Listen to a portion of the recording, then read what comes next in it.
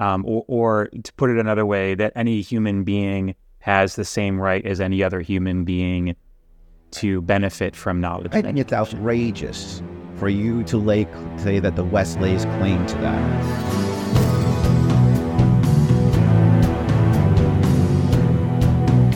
Anyways, let's restart. Christian Muslims, religion of puppets.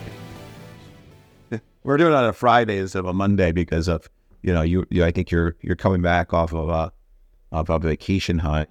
Well, what I'm finding is that these days I really need to hit the ground running on Mondays, and so for some reason recording on Monday morning seems to take more out of the day than it should. Are you saying I'm tiresome? No, it's just the scheduling. So I asked to meet on Friday this week just to reduce that inertia, which worked out well. So I appreciate it. No, okay. So let's we've got let's do a brief. So we've got I guess the podcast is starting now. Well, we've got 15 minutes. Yeah. Podcast. Well, what are you going to talk about? Rapid fire. Well, we were talking about and forgive me if I'm pronouncing this wrong, Ayaan Hirsi Ali. Oh, yes. So she wrote an article this past week on why she has converted to Christianity. Yeah. And, of course... Long time coming. Yeah. She's been cultivated by the Christian evangelicals, and she's been cultivated by that community for years and elevated by that community. I mean, PragerU, you utilized her in multiple skits that they had on Islam and what needs to happen with Islam, and PragerU did a video which is really funny. It was like, these are the Muslims that should be leading Islam into the next century. Zuhdi Jasser and a few other people, and I know Zuhdi well, and I know this young lady very well. Well, I know her enough, but that I don't know her really well. And so it was a long time coming. I think you can only take money from and be elevated and promotion and marketing from an entity for so long without saying you're aligned and you are one. So it sounds like you're saying that she was essentially wooed by the Christian community. Here's the thing: there's no it sounds terrible, but it's not.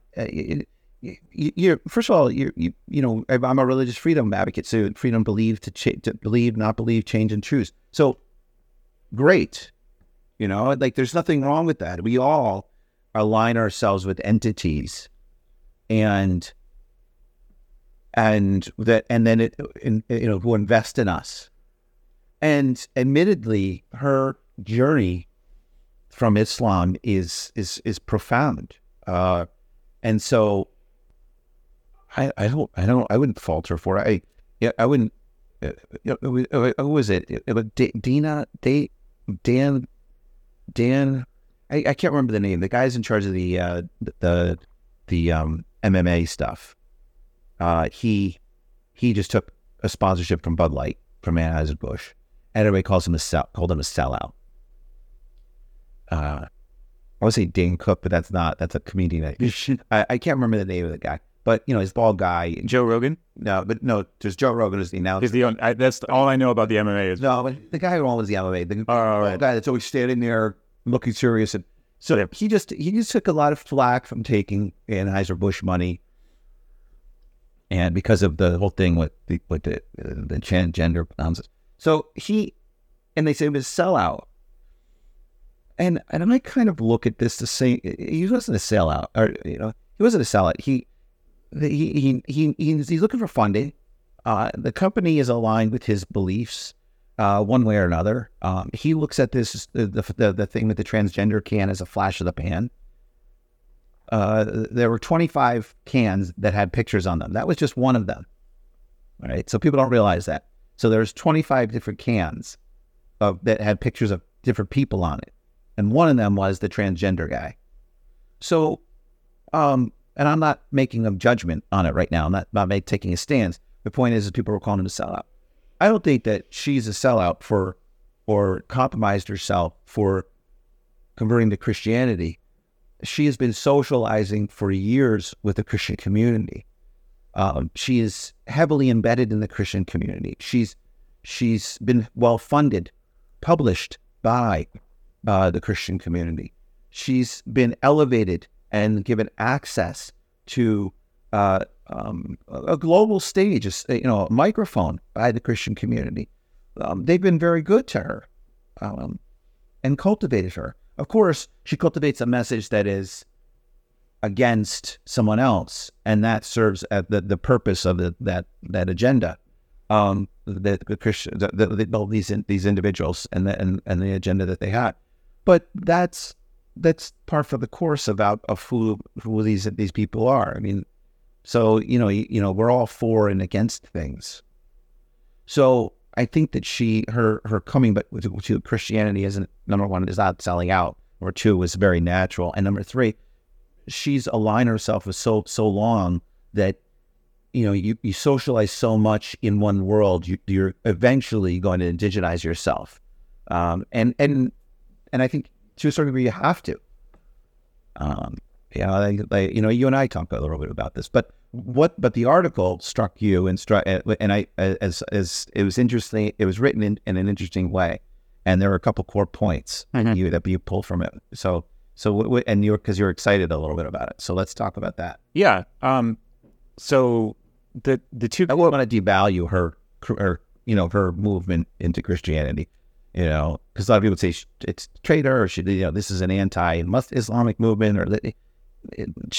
First of all, she can do whatever she wants. Second of all, how great that she's found comfort there. And then the other thing is that. Yeah, well, it's an interesting transition from Islam to atheism to Christianity. Well, it's a natural step. I mean, Reza Aslan has done that multiple times. He Muslim, then he was evangelical, then an atheist, then he was back to Muslim, being a Muslim. It's part of this arc, I think, in some people's careers, to have gravitas, right? So he had this thing where he was starting to lose his gravitas in authoring and speaking about Islam because he was an evangelical. Mm-hmm. So then he went back to being Muslim so that he could be on the news, and I find that a little bit like a show game. One of the most articulate people in our time to speak about Islam is Reza Aslan. He's able to distill complex issues into really, really just a fantastic way he speaks in a fantastic way and is able to distill them in really cogent and coherent elements. And defends Islam, I would say, in a pretty competent way. But he is probably like in the top 10, if not the top 5 people that could defend Islam. But he was shuffling between faiths and losing credibility. And we're not going to call this guy who's an atheist or an evangelical to talk about Islam, to defend Islam. So it was that type of thing. We need a Muslim to do that. And so he kind of vacillates back and forth. But then again, I don't know him personally, so I don't know what his personal journey is. So maybe he's, maybe he is really having a crisis of conscience. But from someone on the outside, it appears that he's shuffling around to gain favor with different entities and credibility. Mm-hmm. But I don't believe that that's what she's doing. The two main takeaways that I got from her article, one was on a kind of a personal note, where she was describing the what it was like to be suspended between the extremes of an eternity in paradise if she was a good Muslim, or an eternity in hell and torment if she was a bad Muslim, and being in that kind of extreme belief system, and how that drove her eventually to atheism because it was so uncomfortable and unreasonable to live in that space for her. So that was one main takeaway. And then the second takeaway was that she concluded that becoming a Christian was the only logical choice in a world that is increasingly caught in a conflict between civilization and barbarism. And her understanding of it is that Western civilization and the benefits of it are inseparable from Christianity and from the ethos that one draws from the gospel. She called it Judeo-Christian, but really what she means is the gospel. And so those were the two main points. One on kind of a personal note of the discomfort of living in a system that, like evangelical Christianity, for example, or most other forms of Christianity, believes in this very rigid and extreme understanding of the afterlife. And the other is this kind of practical concession to the idea that Western values come out of Christianity, and if you try to take Christianity out of it, you end up losing the Western values along the way. Yeah, I don't know if I don't. Here's a problem. Like, look, when your universities were invented during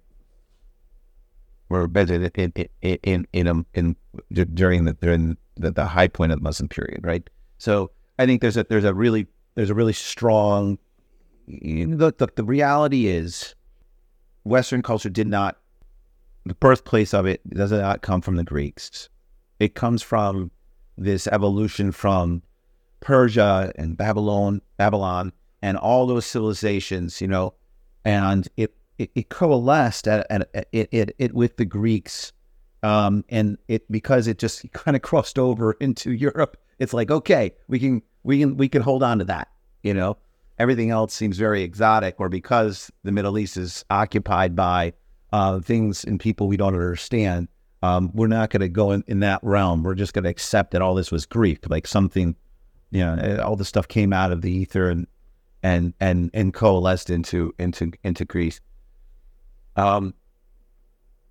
You and I both know that the reality is that we have an evolution of human beings that came from ancient times to now, and there was, during the Dark Ages, the Islamic world was the height of education, and is the birthplace of many things, mathematics, or, when it comes to, like I said, universities. The reason why you put that hat on and you move that little tassel over, it's an Islamic tradition. Okay. I wonder if we could just make a clarification here. Knowledge and education are a component in Enlightenment and Western values, but they're not the whole thing. So it's the Western value is not knowledge and education in itself. It's the right of any individual, regardless of how or where they were born, to have access to the same level of knowledge and education based on merit. Right. And that's the Western value. You're I don't know. I think you're perceiving a false pretense. That's the Western value is education. What the hell does that mean? That's the opposite of what I'm saying. I'm saying the Western value is not in and of itself education or knowledge. It is the theoretical ability for any person, regardless of birth or rank or status, to have an equal opportunity for knowledge and education. Or to put it another way, that any human being has the same right as any other human being to benefit from knowledge. I think it's outrageous for you to say that the West lays claim to that. I'm saying, no, what I'm saying is that is, when we're thinking of what we would call Western values, that's the Western value more than knowledge in and of itself. That's what I'm saying. Okay. So if you were just to make a list of, okay, if we're thinking of what are Western values, how do we define those? Then that would be a more accurate way of saying, wow. Because if I'll give you an example. Okay, there's a lot of people talking right now about Carnegie and how It was about creating not people that could critically think. And he when Carnegie in the turn of the 20th century revamped the education system, public education system, it wasn't about creating critical thinkers. It was about creating good people, not people that think, but people that would adhere to a factory schedule that would be good workers. Yes. All right. So, and that system exists all throughout the United States. It's an antiquated system, right? And here's the thing. Admittedly, you could. A lot of people push against that. You could work at a factory, earn a living, raise a family, and have a good life. That stopped around like the late 70s and early 80s, and now the system's completely antiquated. I think it's a big part of Western culture, and I'm from the West, to say we own this. It's everyone's right to be educated, to have education. Bullshit. The Chinese do it. The Chinese, which is a larger population than us, they've been doing it since the dawn of time. They value education. Everybody has access to education, okay, in Asia. And so this is one of those tropes, those narratives that Westerners like to use. And I'm a Westerner, to say, this is part of the Judeo-Christian mindset and who we are.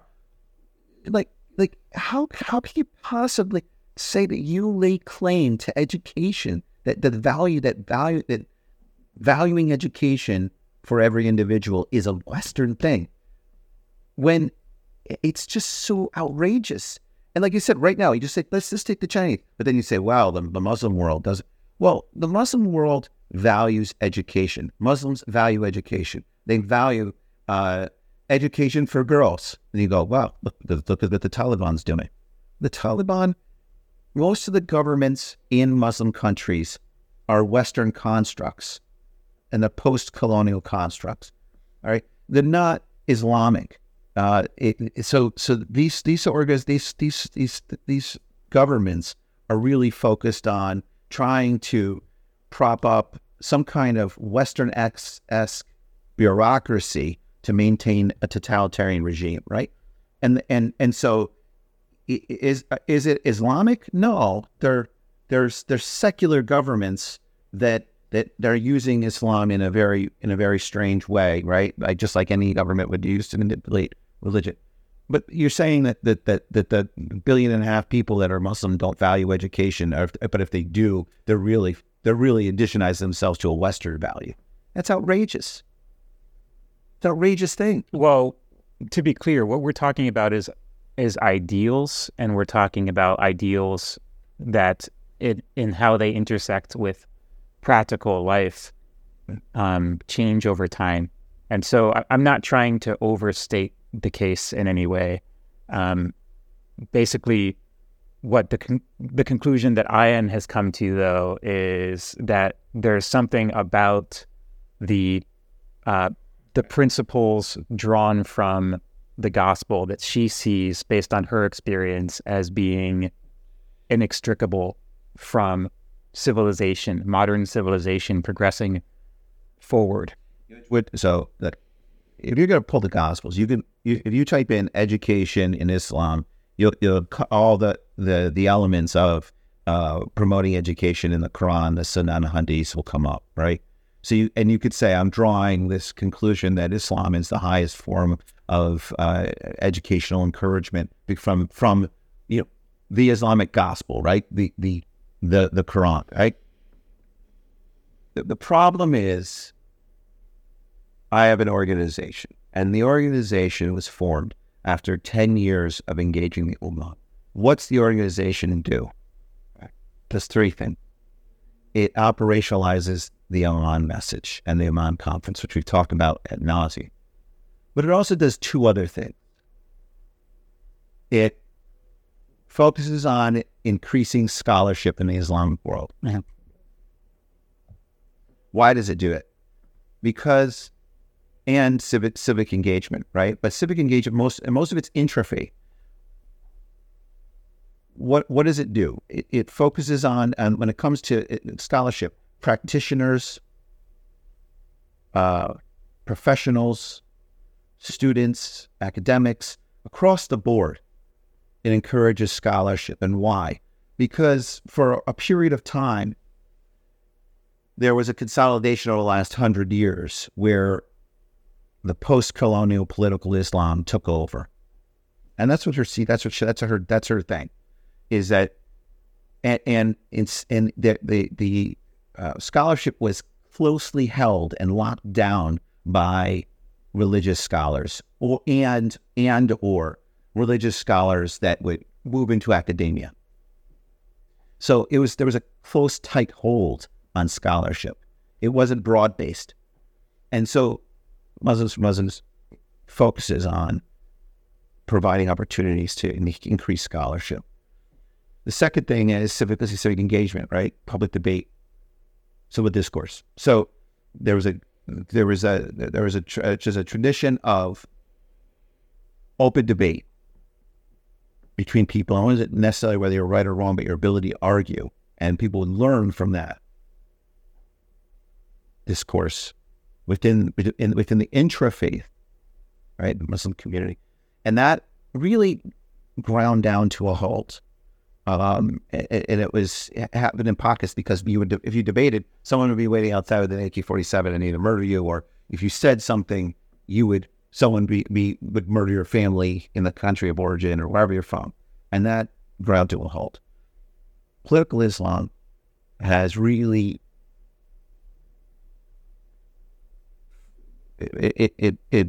it's muted some of the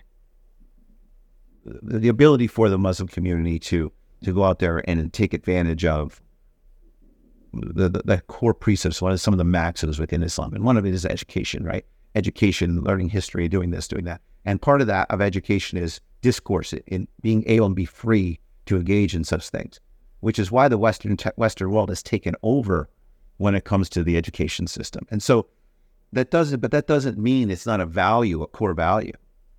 It doesn't mean that it's not part of. And it also doesn't mean, and the idea that the West wants to just, hold on to and say, this is who we are. I don't agree with, I think that might be a reason for it. And it's like, lie to yourself if you want, but don't lie to me. You want to believe that Western values education. Yeah, of course they do. You have freedom of education. Sure they do. But so does Islam. And I'm not into this clash of cultures stuff. The problem is that Islam is a way of life. Therefore, you kind of got to adhere to, believe in the idea and the way of living if you're going to go down that road, and believe in Islam. And if you don't want to do that, that's fine. That's the thing. She could just say, you know what, I'm not going to submit. It's not my thing. Uh-huh. But instead of saying I don't want to submit, she says, well, I'm really going with the West because they really value education and educational freedom. I don't remember her specifically highlighting education as being one of her main points.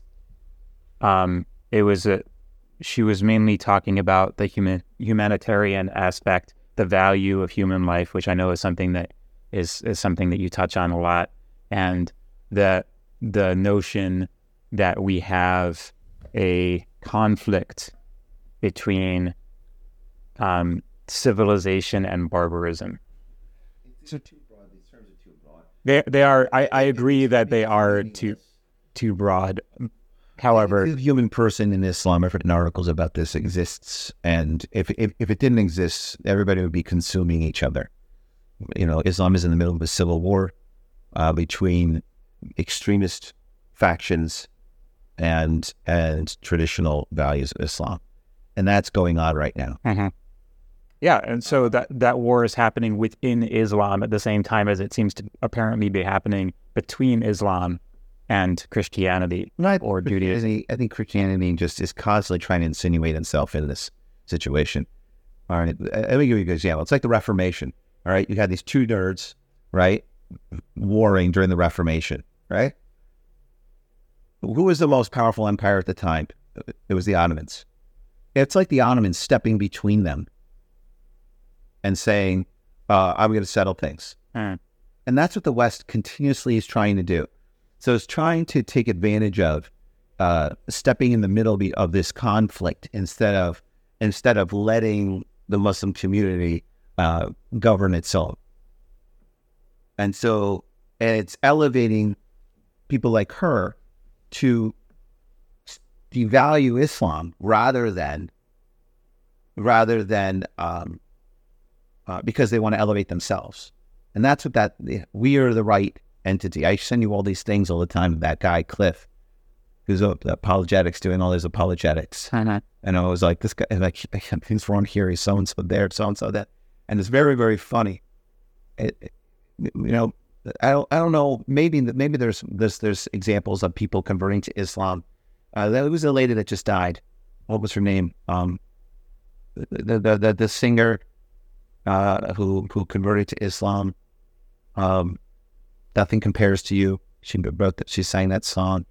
There's an Irish singer, and so Sinead O'Connor. Yeah. So, like, okay, maybe there was a constant drive to put her on the news to talk about why she converted, and she just passed away.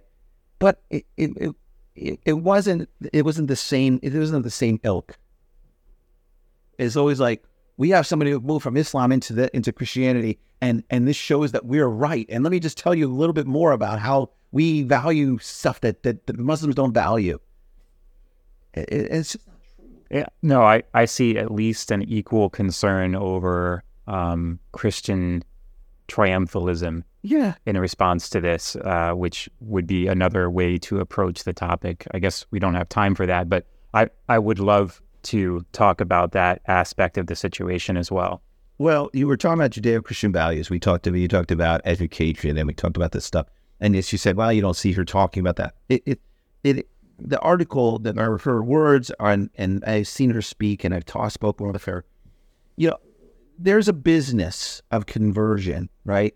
There's a business of saying within the Christian community and the international religious freedom community, of like, this is a good Muslim and this is my Muslim, right?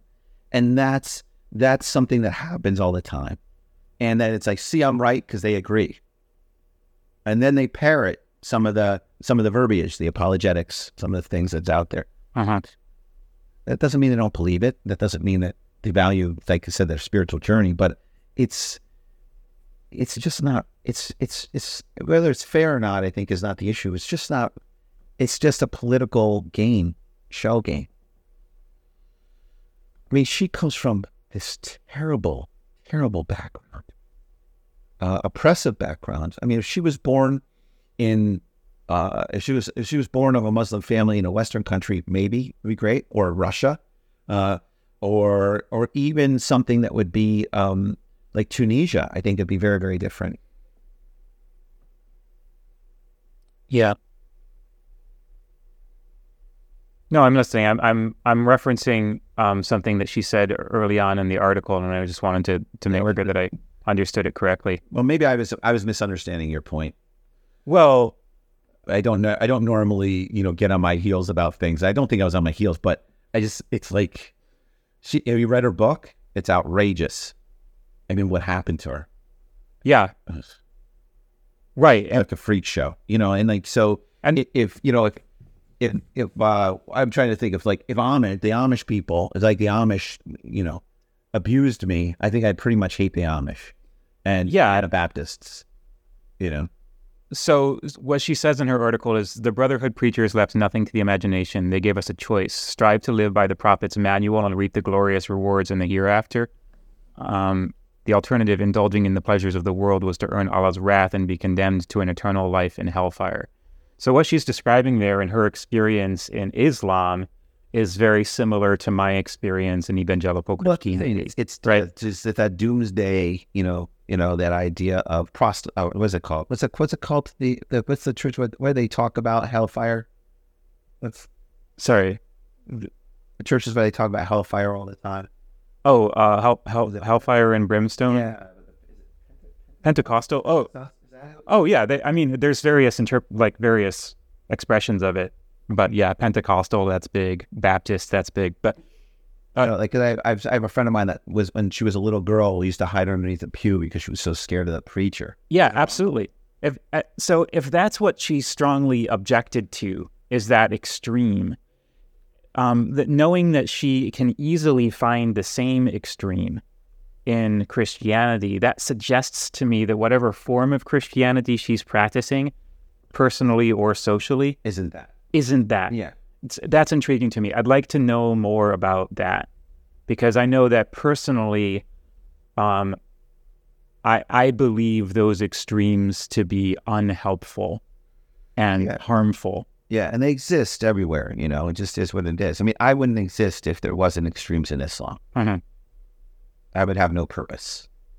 Oh, I'm sure you'd find something. Maybe. You make good babka. I do. Yeah.